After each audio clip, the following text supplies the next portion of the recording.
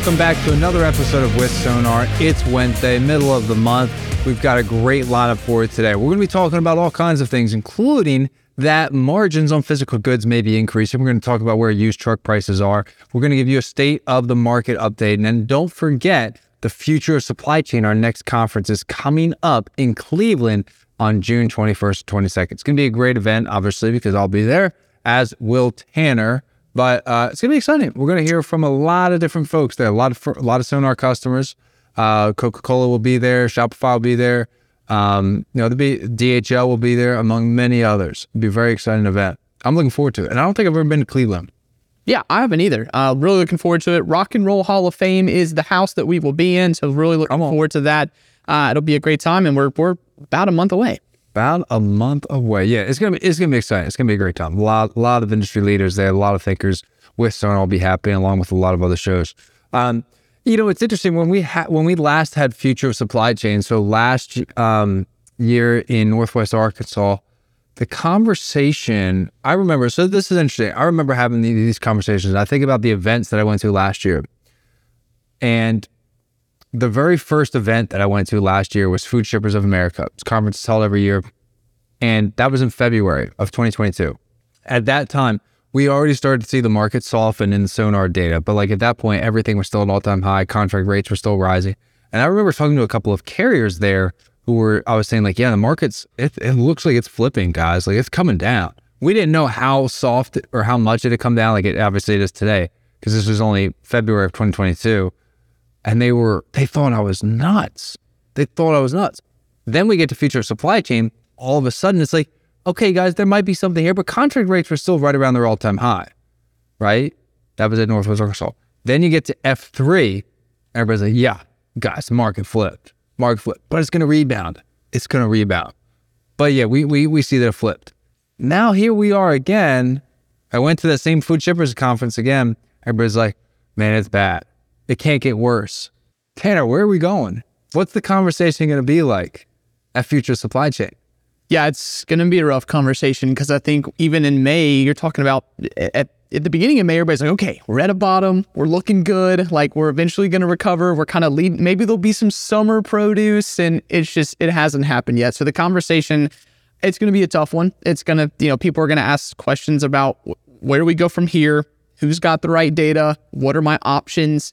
I think it's going to be a little bit more, I'd say, hectic and a little bit of a frenzy, more than it's going to be more about like, oh, well, we're seeing this and we're seeing that. Yeah, I think you're right. And it's we're still seeing pretty high inflation numbers too. And I don't think that's helping. And a lot of companies are trying to get their margins back. We've been looking a lot at the PPI index, which is basically the cost that manufacturers have to pay in order to get their goods, compared to the CPI, which is the consumer price index, which is really the price we as consumers pay. So as that goes up, it means we face inflation. If PPI goes up, it means that businesses are facing that inflation.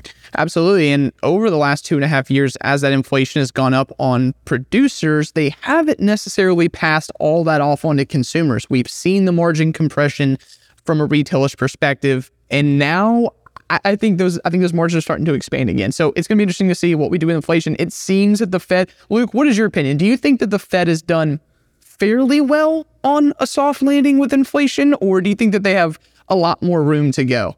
I feel like you just asked me a multi-trillion-dollar question, and I love it, okay? I am all about it. Yes, I will happily partake in crystal ball predicting. Honestly, if you had asked this question 6 months ago, I'd be like, they're morons, what are they doing? Now I'm like, maybe there's kind of sort of a soft landing coming. We'll see. We haven't felt the full impact of the increases. That's true. So there is a layer of unknown there, but I mean, is it a pleasant landing? No, it hurts. We all feel it, but I think that, I'm going to sound like a broken record here, but if the job market holds up somewhat sort of like it still is, then yes, I'd say the soft landing is achieved. The question though is the participation rate is a little lower. So it's not quite, so even though the unemployment rate is at an all-time low or right around it, the participation rate is not at an all-time low. So, you've got some questions there, I think, to ask. But I mean, right now it kind of feels like they're in line or hitting that soft landing. It feels like it right now. Yeah, it does. I respect the fact that Jerome Powell and the Federal Reserve have stuck to their guns. Yeah. They've kept the same message. They haven't changed what they've been doing. They're on the same game plan. I think he's got a few challenges ahead of him. I think 2% inflation is no longer realistically like an achievable number. They set that back in 2012. So think about that. 2% expectations have been in place for about 11 years now.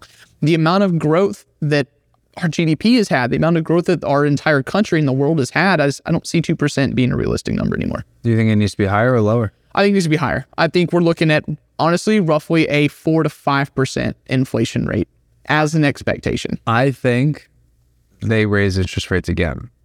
I don't think they're done. I don't think they're done. I think he has also, I agree with you, because I think there's going to be a huge decision in the fact that what happens with student loan debt.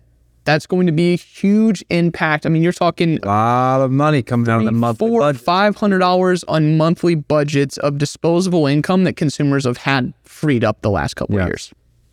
So Absolutely. Yeah.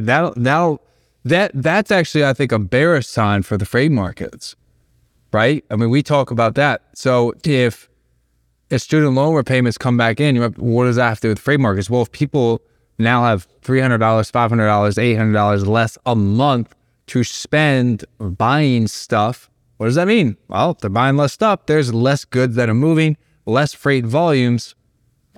We could have another leg down. Now, it may not be that extreme, but I would say that's certainly not a positive sign for the trucking market. We've already seen people shift, a lot of their spending back to services. If you take more money out of their budget, there's a chance that could take away from some of their physical goods spending. absolutely. And I think we've kind of already seen that, right? Inflation has started to slow down. People have stopped spending money because they've been putting so much money on their credit cards. And you got to think the reason that the freight market was so good over the last couple of years is because of that demand. And leading into our next topic is drivers. I mean, you could not find a truck anywhere. So if you wanted to enter the market or if you wanted to upgrade your truck, you couldn't find one. So therefore, that increased the demand for the truck prices, an 18-wheeler semi-truck price. And moving on to our next chart here, looking at the average 3-year-old truck price in the marketplace, this steep peak is very high. I mean, so as of 12 months ago, so May of 2022, the average 3-year-old semi-truck was worth about $140,000, Luke. It's a lot of pizza. It's a lot of pizza. And the problem is that's okay. If demand is increasing, you're able to pay your bills. Rates are up. Rates are up. Money coming in. You're sitting pretty, right? Why not go buy It's an investment. It's an investment, right? But we're a year later, Luke. It is now May of 2023, and that same $140,000 truck is now worth $85,000. Talk to me. Tanner, what does that mean? I bought my truck at $140,000 when rates were at, $25 billion a mile. Now they're at, $213 a mile. Yeah. What does that mean for me? So if you bought a $140,000 truck in the market last year, you had a 0% interest rate, a 5-year loan, you're good 0%. So all you're doing is paying principal. You're sitting easy. You're making $350 in the spot market. You're rolling in the dough. Yeah, I guess now what? Now that same truck that's worth $85,000, you've only applied $25,000 towards your principal. So you're upside down $30,000 in your loan, which again, it's fine if rates are rolling, but now you've got rates at the floor that have fallen to $30, $50 line haul in the spot market plus fuel. Oh man. So all of a sudden, buying a truck as an investment kind of looks like, when, some knuckleheads buy their Pokemon cards and hope that value keeps going up. There's a big Pokemon craze there for a while. Some of the Pokemon cards going for 6 figures, or even more in some cases. Anyways, yeah. So that's a really tough situation to be in. Tough situation, and it looks like we might still be falling on these used truck prices. So basically, what this means, Tanner, is I can't get out of this, right? I mean, I have to pay off the principal at a faster rate than the truck cost is falling in order for me to kind of catch that falling knife.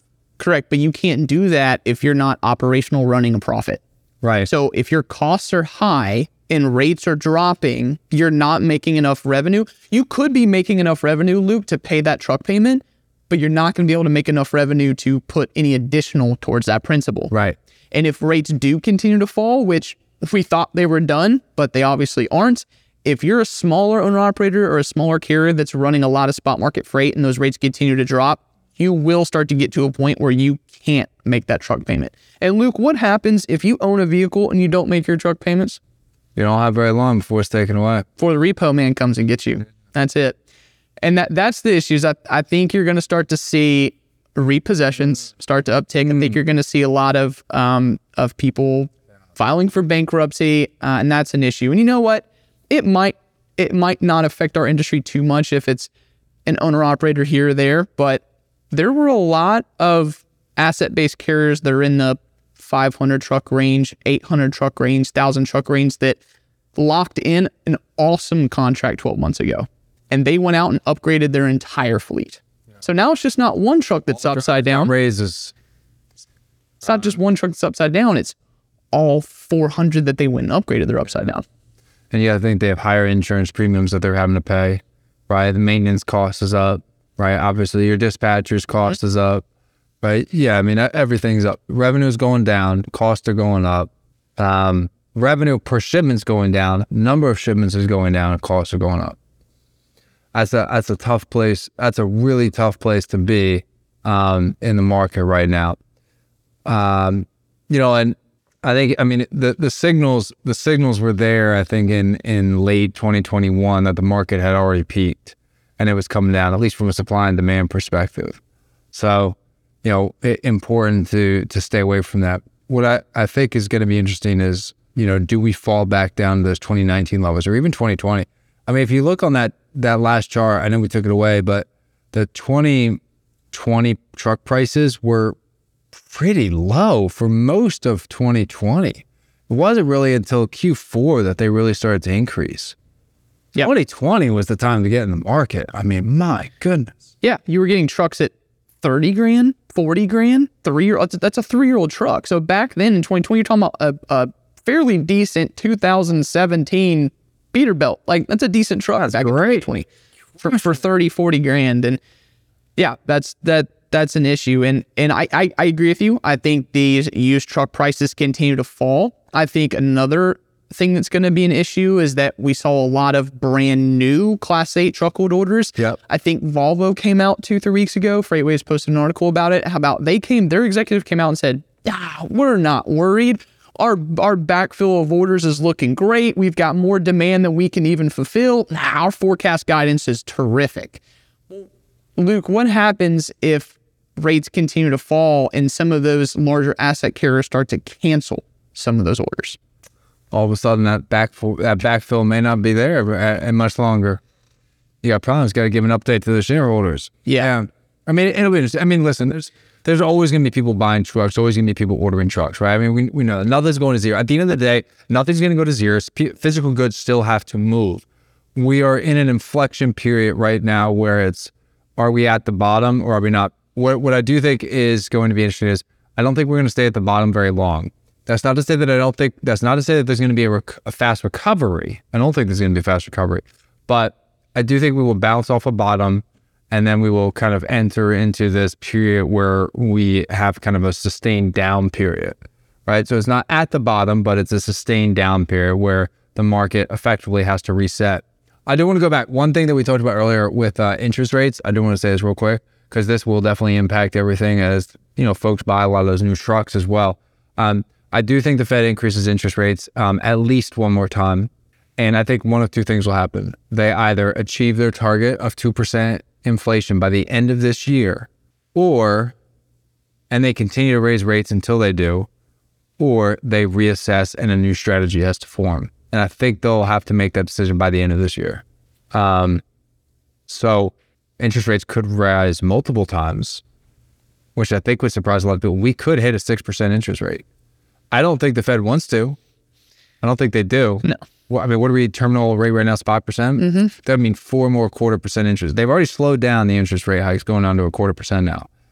I don't think they're done. I think they want to be done, but I don't think they're done. And I think we're going to feel the impact of that pretty soon. Now, flip side, we talked a lot about trucking rates, right? What does this mean as we look at the spot and contract markets? The spread is getting bigger, right? Tanner, what is the spread between spot and contract? Not necessarily the number, but like, what does it mean?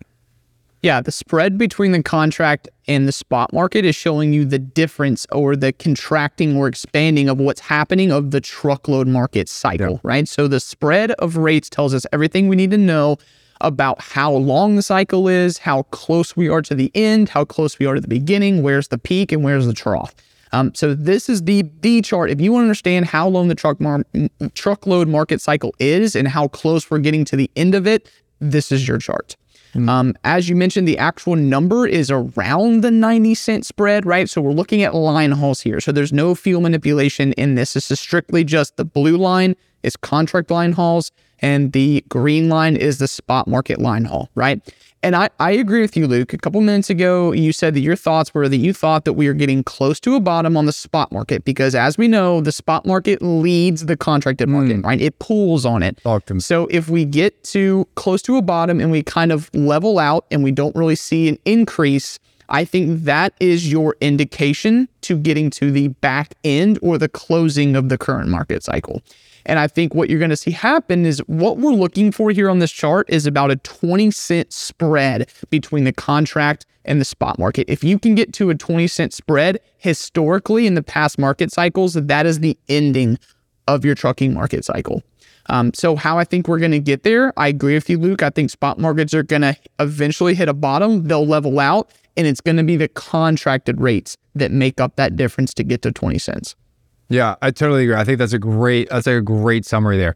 We're looking for that 20-cent spread there. Once we achieve that, we're typically in the clear of like, okay, the market has found a bottom, at least in kind of the near term, and then we can talk about maybe another cycle starting. And what's interesting is if you look at 2018 there, we don't have the spot rates there. That's just where the blue line starts. You see a big curve up because spot rates were really elevated in 2017 and even into 2018. They started falling in the second half of 2018. But contract rates rose a lot. Then to catch up to spot rates, then we can see there in the rest of 2018, they kind of leveled off together. And in 2019, things stayed level as well. So you had that period in 2018 and 2017 where the rise happened and then we flattened off and we had a period of flatness. And I think that's what we're waiting for right now. Spot rates need to hit that flatness for an extended period of time.